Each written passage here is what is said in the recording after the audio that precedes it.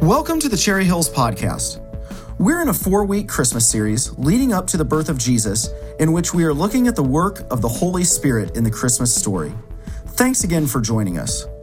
The story is told of a man who was invited into heaven and was being given a tour and was taken in to a room down a long hallway into a large room that was just full of unopened packages and gifts. And he saw this room, and it was just beautiful. And he said, excuse me, the angel, he said, what is this? He said, these are all the things God wanted to give you while you were on earth, but you never asked him. And this man realized, wow, God's a generous God. There are so many gifts that he wants to give us. And yet, he's looking for a childlike heart that's humble enough to ask. And I think about that this morning as we start a new series called The Spirit of Christmas. We're going to talk about the Holy Spirit. And if you're following along in the message notes, you'll see that this month of December, we're going to see how the Holy Spirit helps people welcome Jesus. How the Holy Spirit helps people welcome Jesus. If you'd open your Bibles to Luke chapter 1, the Gospels in the New Testament are about a fourth of the way back in your Bible. So Matthew, Mark, Luke, we're going to look at Luke chapter 1 primarily today. And we're going to look at John the Baptist and how the Holy Spirit worked in his life to help him welcome Jesus. Now, to give you an idea of how we came up with this series, some of the worship team came to us a number of months ago and they said, you know, as we've read the New Testament this year, we've noticed that in the Gospel of Luke, 7 times in the first 2 chapters, the Holy Spirit is mentioned. He's connected to John the Baptist. He's connected to Mary. He's connected to Elizabeth and Zechariah, John the Baptist's parents. He's connected to a man named Simeon. We're wondering if we could talk about the Holy Spirit and his part, Christmas. So we said, okay. And we're going to do that today. And as you can see in the message notes, I want to get acquainted with John the Baptist and also get more acquainted with the Holy Spirit. But here's the series sentence that I had, in the leading up to it on the website. We see the Holy Spirit actively involved in preparing people for Jesus' first appearing, his first arrival, and he can help us prepare for Jesus' second appearing, his second arrival, as we wait, like Chuck said earlier. So as we think about this, would you pray with me that the Lord will help us not only get better acquainted with some of the people that helped welcome Jesus, but also get better acquainted with the Holy Spirit so that we can get better at welcoming Jesus too. Lord, I don't know where each person is as they come into this room this morning. I know even last Sunday I stood in this room and was struggling with some things that you knew all about. And I know what it's like to sometimes have my mind on so many other things when I'm seeking to worship you. So I just want to pray that in this next few minutes, your presence would be unmistakable. Your authority to teach us would be tangible, and that we would come to know and love Jesus personally. In your name I ask, amen. Okay, so I'm going to read verses 5, starting in verse 5, all the way to verse 17. And we'll primarily focus on verse 15. So when I get to verse 15, if you could be ready to read from that first gray box, I'll invite you to join me. In the time of Herod, king of Judea, there was a priest named Zechariah, who belonged to the priestly division of Abijah. His wife Elizabeth was also a descendant of Aaron. Both of them were righteous in the sight of God, observing all the Lord's commands and decrees blamelessly. But they were childless, because Elizabeth was not able to conceive, and they were both very old. Once, when Zechariah's division was on duty and he was serving as a priest before God, he was chosen by lot, according to the custom of the priesthood, to go into the temple of the Lord and burn incense. And when the time came for the burning of the incense, all the assembled worshipers were praying outside. Then an angel of the Lord appeared to him, standing at the right side of the altar of incense. When Zechariah saw him, he was startled and was gripped with fear. But the angel said to him, "Do not be afraid, Zechariah. Your prayer has been heard.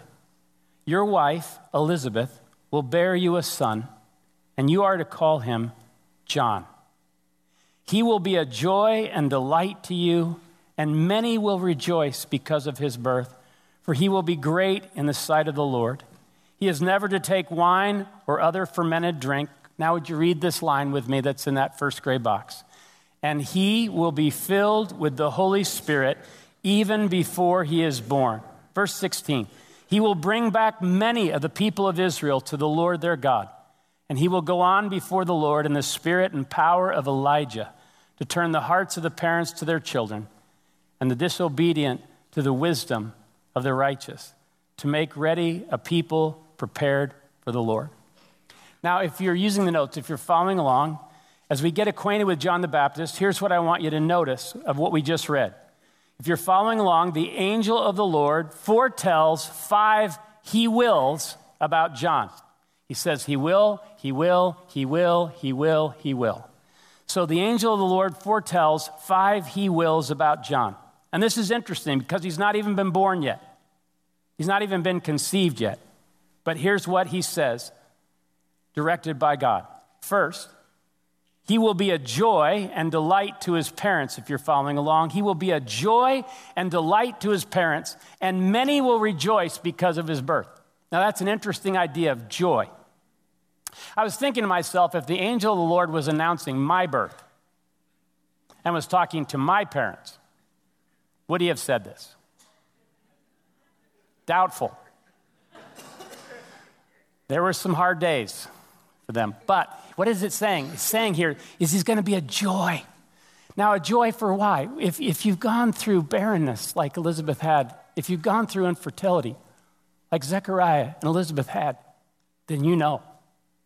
You know that just to hear the possibility of having a child of your own is unbelievable. So joy in that sense. But also notice it's not just joy in that sense, but many will rejoice because of your birth. It's not even their kid. Why? Well, the answer in part can be found if you look between the Old and New Testaments. Have you ever done that? Malachi is the last book of the Old Testament, and Matthew is the first book of the New Testament. If you go there in your Bibles, many of you probably have a white page that's blank. Maybe it just says the New Testament, or at least there, but it's a gap. Now, I don't know if you know this historically, but between the last time Malachi speaks in the Old Testament and the first time that the angel shows up to give these kind of prophecies, 400 years go by. There is no prophet heard in the world for 400 years. And so it creates this longing. What is God forgot us? How come God doesn't talk to us anymore? What's going on? And so all of a sudden the angel announces this. You can imagine how excited people are. Now, if you've never read Malachi, and when I was younger, I used to think it was called Malachi. But if you've never read Malachi, I thought it was an Italian tie maker or something like that. Malachi 3:1 says this, "I will send my messenger who will prepare the way before me. Then suddenly the Lord you are seeking will come to his temple. The messenger of the covenant whom you desire will come, says the Lord Almighty." Look at the last 2 verses of Malachi, the last 2 verses of the Old Testament. "See, I will send the prophet Elijah." This is a metaphor because Elijah had already lived and died. Been carried away. "See, I will send the prophet Elijah to you before the great and dreadful day of the Lord comes. He will turn the hearts of the parents to their children and the hearts of the children to their parents, or else I will come and strike the land with total destruction." Silence. And now the angel says, he will be a joy to you. And many people will rejoice because of his birth. I bet there was this expectancy. If you're following along, the second thing the angel says is he will be great in the sight of the Lord. He will be great in the sight of the Lord. It's so easy to pursue a different kind of greatness, a greatness in the sight of the world, a greatness in the sight of human beings. But John will be great in the sight of the Lord. Why? Because of his popularity? Not so much. Because of his character. Because of what his heart wanted most. Notice what Jesus says about John in Luke 7:28. I tell you, among those born of women, and there's a lot of those, there is no one greater than John. Wow, that's a pretty good compliment. So notice the third thing. He will be filled with the Holy Spirit while still in the womb, if you're following along. He will be filled with the Holy Spirit while still in the womb. Now that phrase, filled with the Holy Spirit, I'm going to talk about more a couple weeks from now, because that same phrase will be used of John's mother and his father. But what I want you to notice today is that if we can just think about what our starting point is with the Holy Spirit, if we can just understand who the Holy Spirit is to us and how we relate to him, that's what I want you to think about, because I want us to get more acquainted wherever our starting point is. But here's what I want you to notice. This unmistakably shows that John had a special calling from God. And the phrase, even before he was born, literally can mean while still in the womb. This has caused me sometimes when people have asked me to pray over their pregnancy or pray. Trish and I, she said it to me this morning, I found myself praying for children while they're still in the womb, that the Holy Spirit would work and fill their lives. It's a beautiful thing. And so again, if you want to know maybe just how this looks, let me just read what one scholar says. The angel says John will be filled with the Holy Spirit from birth on. This is a whole new concept of the Holy Spirit. Through the Old Testament, God anointed special people, prophets and kings, with his Spirit. The Spirit was given for specific tasks at particular times. Gideon was filled with the Spirit to lead the Israelites in battle. Moses was filled with the Spirit to carry out the Exodus from Egypt. John is the first person who from his birth was to be filled with the Holy Spirit. At Pentecost, the Apostle Peter, quoting the prophet Joel, said, I will pour out my Spirit on all flesh, Acts 2:17. Henceforth would be possible for all believers to live in the Spirit. John was a forerunner of that Pentecost experience. What this means is, Old Testament, Holy Spirit came upon some for a time, for a specific task. New Testament, after Jesus' arrival and his giving of the Holy Spirit, a tremendous gift. Now every person that believes in Jesus is given the Holy Spirit to dwell inside of them permanently. This is new. John the Baptist is ushering in a new chapter in history. But notice one more thing if you just want to see some evidence of this that's kind of interesting. If you jump over to verse 41, it tells us that Mary, when she finds out she's pregnant, goes to be with her cousin Elizabeth for a few months. And when Elizabeth heard Mary's greeting, verse 41, the baby, John the Baptist, leaped in her womb, and Elizabeth was filled with the Holy Spirit. And then notice verse 44. She tells Mary, as soon as the sound of your greeting reached my ears, the baby in my womb leaped for joy. Even as a baby in the womb, John the Baptist was crazy about Jesus. Filled with the Holy Spirit. Powerful. Notice number 4. He will, like Elijah, the prophet of the Old Testament, turn hearts and bring many back to the Lord. He will, like Elijah, turn hearts and bring many back to the Lord. This is an interesting thing. A person is controlled by what their heart wants. Therefore, the idea here is that when John the Baptist would speak, not because he was so charming of his own accord, but because he was filled with the Holy Spirit and empowered by the Holy Spirit, now when he would speak, people would all of a sudden feel like their hearts were getting moved. And they would go, what's going on? What's going on? And many people would begin to feel this pull back to the Lord, even if they were wandering or they had gotten disinterested or apathetic or caught up with something else. They would sense that John the Baptist was being used by God to do something in their life. Last night, I was at a Christmas party that had some Cherry Hills people and a number of people that weren't from Cherry Hills. And I got in a conversation with a couple that doesn't go to Cherry Hills. But early into our conversation, they told me that they had actually attended here a couple times. They have a home church, but every once in a while they've come here with some family and friends. And so The wife was telling me that as soon as she heard me talking in the room, she recognized my voice because she's heard me preach before. And so when they said, "We've heard you preach before," I said, "And you survived." But then she said something interesting. She said, "In fact, one of the times you were preaching, a revelation came over me while you were speaking of something I'd never thought of before." As soon as she said that, I thought, I'm not that good. The Holy Spirit, while I was speaking, even if it wasn't what I was speaking about, a light bulb went on in her mind, and God showed her something. God can work through human beings if the Holy Spirit is in them. And that is just an amazing, amazing thing. A gift that I can't get over. It's an amazing thing. Notice this, not only that, but he will make ready a people prepared for the Lord. He will make ready a people prepared for the Lord. When the Spirit of God works, he is trying to gather a people. This is different than we think in the United States, where we lift up certain heroes, or we say, that individual makes the whole team. No, the idea here is there is a people God is gathering. The question is, are they a people prepared for the Lord or unprepared for the Lord? You've seen it, haven't you? Where it's just so easy not to be prepared, like when mom and dad call you for dinner. I remember I would be watching TV and I go, "Just a minute!" And I still wasn't prepared. And of course, I get to the table. "Have you washed your hands?" "No, I haven't washed my hands." All those things. If you're a team and you aren't prepared for the big game, it's embarrassing. If you are a group of people that aren't prepared, what it means is that you're not in the right space. You're not in the right headspace. You're not in the right, maybe fitness.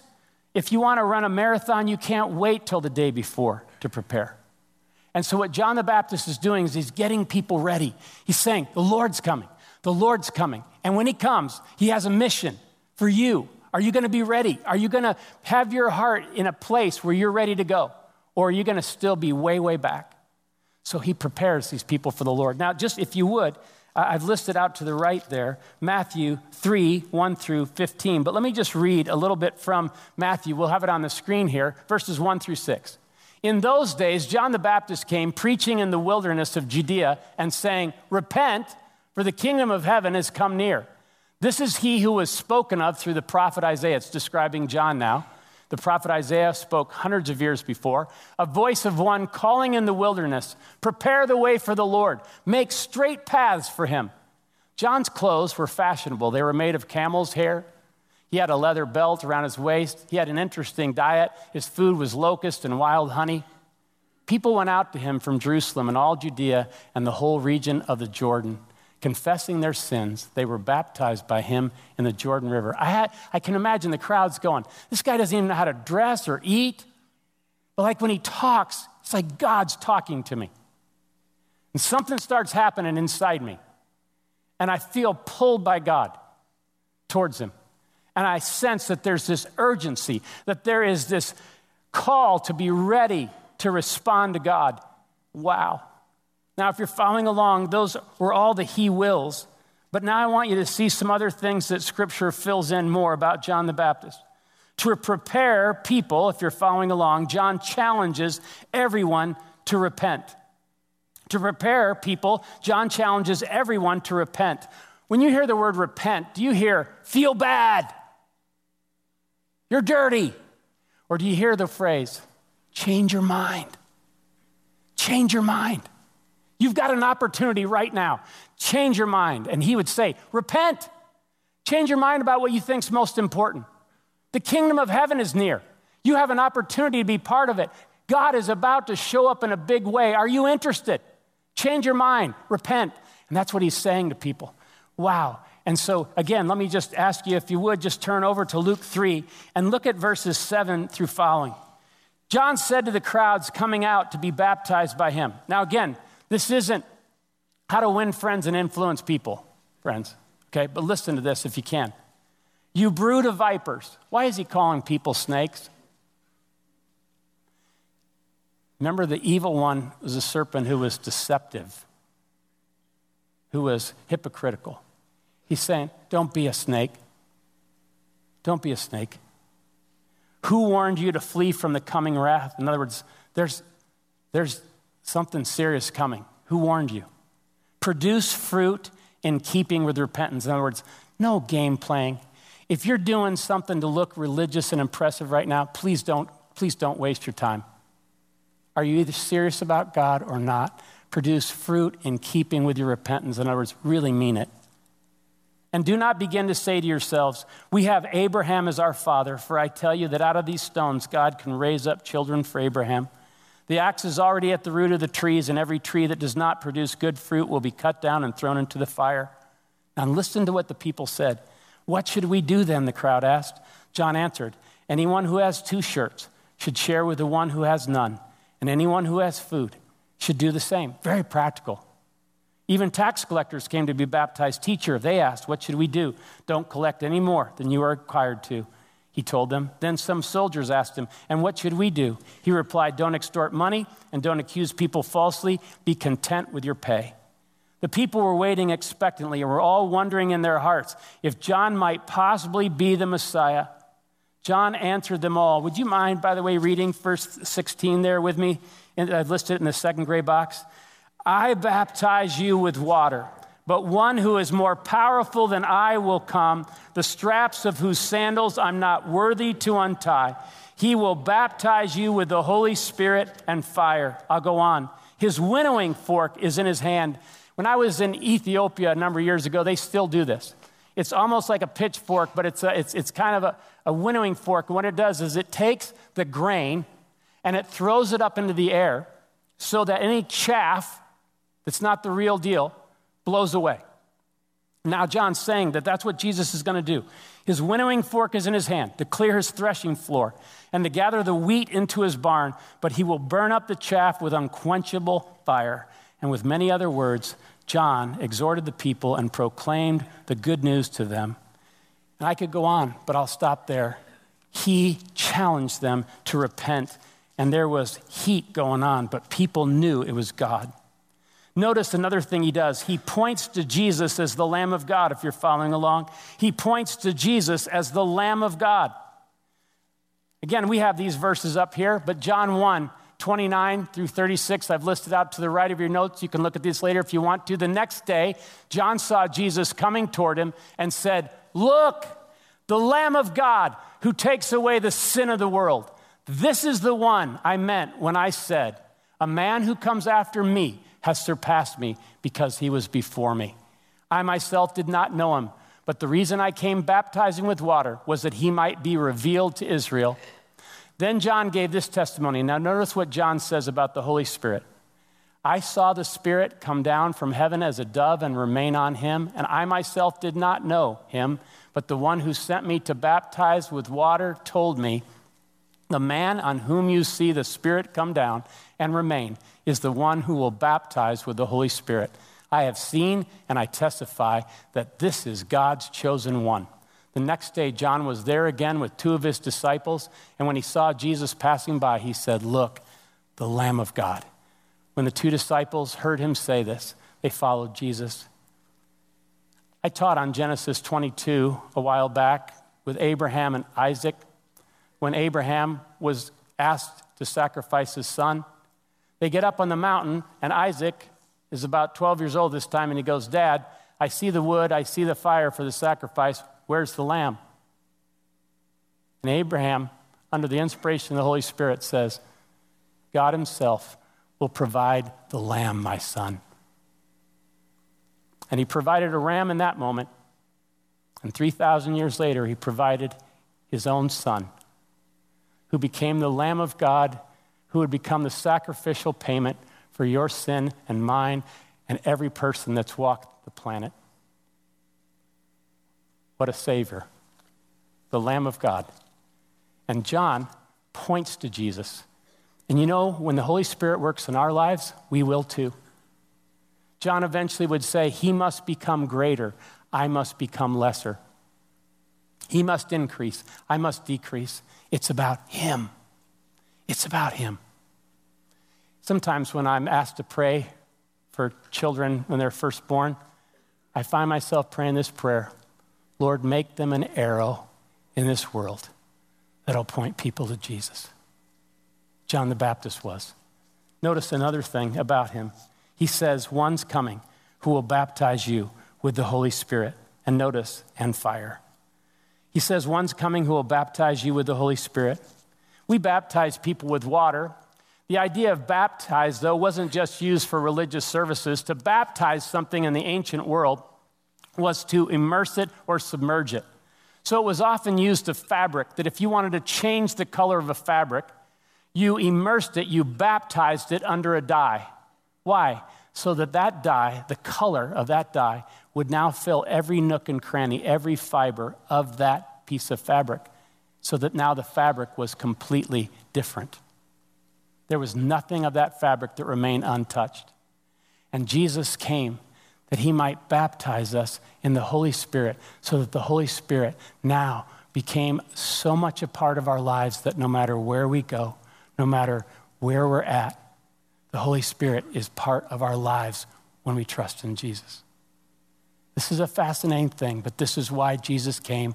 What's interesting is the Holy Spirit helped people welcome Jesus. And once Jesus came, Jesus helped people welcome the Holy Spirit, because the Holy Spirit would help them welcome Jesus. Are you following me? So what does it mean to get acquainted with the Holy Spirit? Again, I don't know what your starting point is today. I don't know if you're scared by the Holy Spirit. I don't know if someone has freaked you out about the Holy Spirit. I don't know if the Holy Spirit, because he's invisible, seems like you can't necessarily know him. But last night, I wrote down on a piece of paper a sentence, and I want to read it, and I'm just doing this in total obedience. I sensed I was supposed to pray for and speak to those of you here who may think the Holy Spirit is for special people and not for you. And I want you to know that this Christmas season, God is just as interested in you knowing his Holy Spirit as John the Baptist or any person you admire who's come to know the Lord. He has gifts that he wants to give you. Will you ask him? So getting acquainted, if you're following along, that's my only goal today before we take communion, is this. If you don't know much about the Holy Spirit, here's the first thing you should know. He's God, co-equal with God, and the very presence of God himself. He's God, he's co-equal with God, and the presence of God himself. And so, again, even though he's invisible, Jesus and the Father referred to him as God. In fact, I was looking at this morning, is that several times in the New Testament, he's called the Spirit of Jesus. He's called the Spirit of Christ. He's called the Spirit of the Lord. He's called the Spirit of God. And so he is God, the Holy Spirit. And so if you don't know him, you may have sensed his presence around you. You may have sensed him doing something with your heart, trying to turn it. And you know that it wasn't you just having your own thoughts. And so when you think about the Holy Spirit, one of the things I want you to know is that when I said that he would bring joy to people, some of us, we think about what's going on in our lives and we're full of sorrow. And John went through all kinds of trouble. He was eventually arrested and imprisoned and beheaded. To have the Holy Spirit does not mean we won't suffer. To have the Holy Spirit does not mean we won't be beheaded. It does mean that we will have the presence of God with us no matter what we face.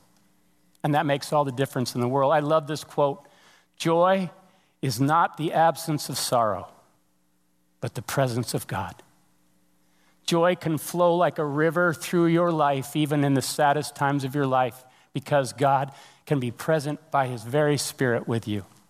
A second thing is that Jesus promises him as a gift to all his followers. Jesus promises him as a gift to all his followers. By the way, do you know when Jesus did this? We're going to take communion in just a second.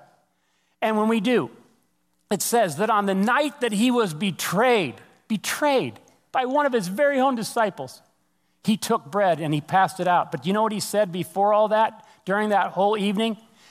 I want you to know that I'm going away and you're going to be sad, but I will not leave you as orphans. I'm going to come to you. I want you to know I'm going to send you the Holy Spirit.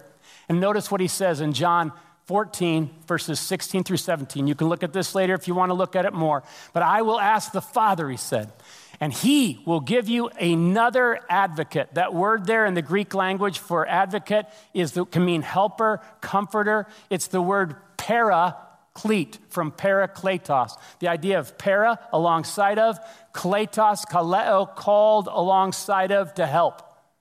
He says, I'm going to send you the helper, and he's going to come alongside of you to help you live the life I'm calling you into. You do not have to do this in your own power and strength. And he is the Holy Spirit who leads into all truth. The world cannot receive him because it isn't looking for him and doesn't recognize him, but you know him because he lives with you now and later will be in you. Verse 26, but when the Father sends the advocate, the helper, the comforter as my representative, that is the Holy Spirit, he will teach you everything and will remind you of everything I've told you. So a couple thoughts here. First, he says, I will send you another helper, another advocate. In the Greek language, there's two words for another. One can mean another different than, and the other word can mean another just like.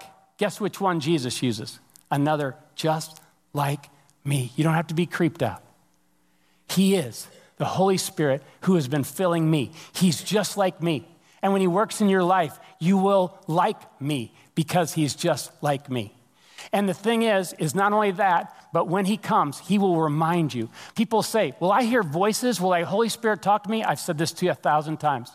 Across the ticker of your mind, across the thought patterns of your mind, the Holy Spirit will begin to speak and make impressions on you that you know are not you, even on your best day.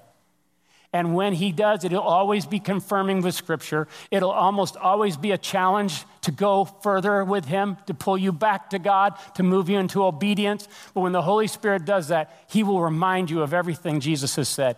What a help. I'm not that smart.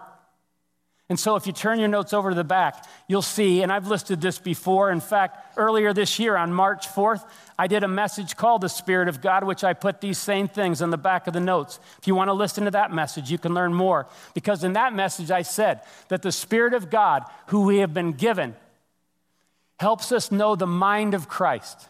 He helps us know wisdom greater than our own. But notice this, that the Holy Spirit is a person, not an it.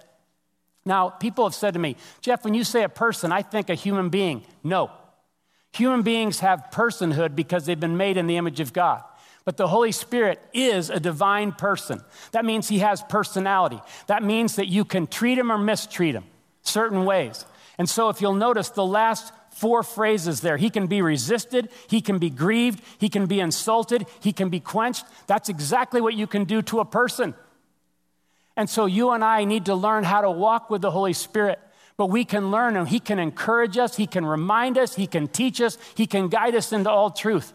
Whether we're at a school or a job or in our neighborhood or in our home and it's getting frustrating, he can teach us. He is the Holy Spirit. Now, friends, I could talk for longer, and you know I could. But here's the thing I want you to know. The way, if you want to know the Holy Spirit better, they'll be most beneficial with these notes, is if you go home and at some point you pull out your own Bible and you take a pen and you take a piece of paper and say, God, teach me more about the Holy Spirit. And you read those verses on your own, you'll begin to say, I never knew, or I didn't know this, or I forgot this, and he can teach you. Because he wants you to have the Holy Spirit as much as he wants me or John the Baptist or anybody else to have the Holy Spirit. 2 more things. Let me just bring this home before we take communion. Have I trusted in Jesus who gives his Holy Spirit? Have I trusted in Jesus who gives his Holy Spirit? So I just want to ask you, have you ever taken that step? Maybe no one's ever asked you that question before. Maybe no one's ever challenged you of what you're going to do with Jesus Christ. Because he's the Lamb of God who takes away the sin of the world. And if you're depending on your own righteousness to make you right with God, give it up. You'll never be righteous enough. Neither will I. And God knew that. And so he sent his righteous one, his righteous son, to be the sacrifice in our place that we might be brought back to God. And the Holy Spirit has the ability to connect the dots for us about Jesus. And so if you've never believed and trusted in him, this could be the greatest day of your life. Have you done that? Have you changed your mind about Jesus, and have you believed in him? Look at what Ephesians 1:13 and 14 says. And you also were included in Christ. Paul's writing to Christians now. When you heard the message of truth, the gospel of your salvation, when you believed, you are marked in him with a seal, the promised Holy Spirit, who is a deposit guaranteeing our inheritance until the redemption of those who are God's possession, to the praise of his glory. When you believed, you were sealed. At that very moment, if you've trusted Christ, the Holy Spirit came to live in your life. Now, that doesn't necessarily mean you know all about him or he's controlling your life, but he's at least in your life, and you can learn more and he can show you things. The last thing is this. So, if so, am I learning to walk with the Holy Spirit? Am I learning to walk with the Holy Spirit? Galatians 5:25 says this about, since we live by the Spirit, for those of us that are believers, let us keep in step with the Spirit. This week, Trish and I had lunch with some friends, and a lady in this church and her husband were talking to us about what they've been learning with God. And this lady said that when she sends her kids out, they're teenagers, when she sends them out of the house in the morning, sometimes she'll say, now don't forget to rely on the Holy Spirit. And I thought, what a great word. Friends, it's possible to live every day of your life in your own power. But God wants us to know what it's like to walk with the Holy Spirit, for him to guide us, to show us things, to remind us things, to challenge us in ways that'll make us greater people, not lesser. Thanks for joining us today. If you would like more information or to stay connected to Cherry Hills Church, please visit our website at cherryhillsfamily.org or follow us on Facebook.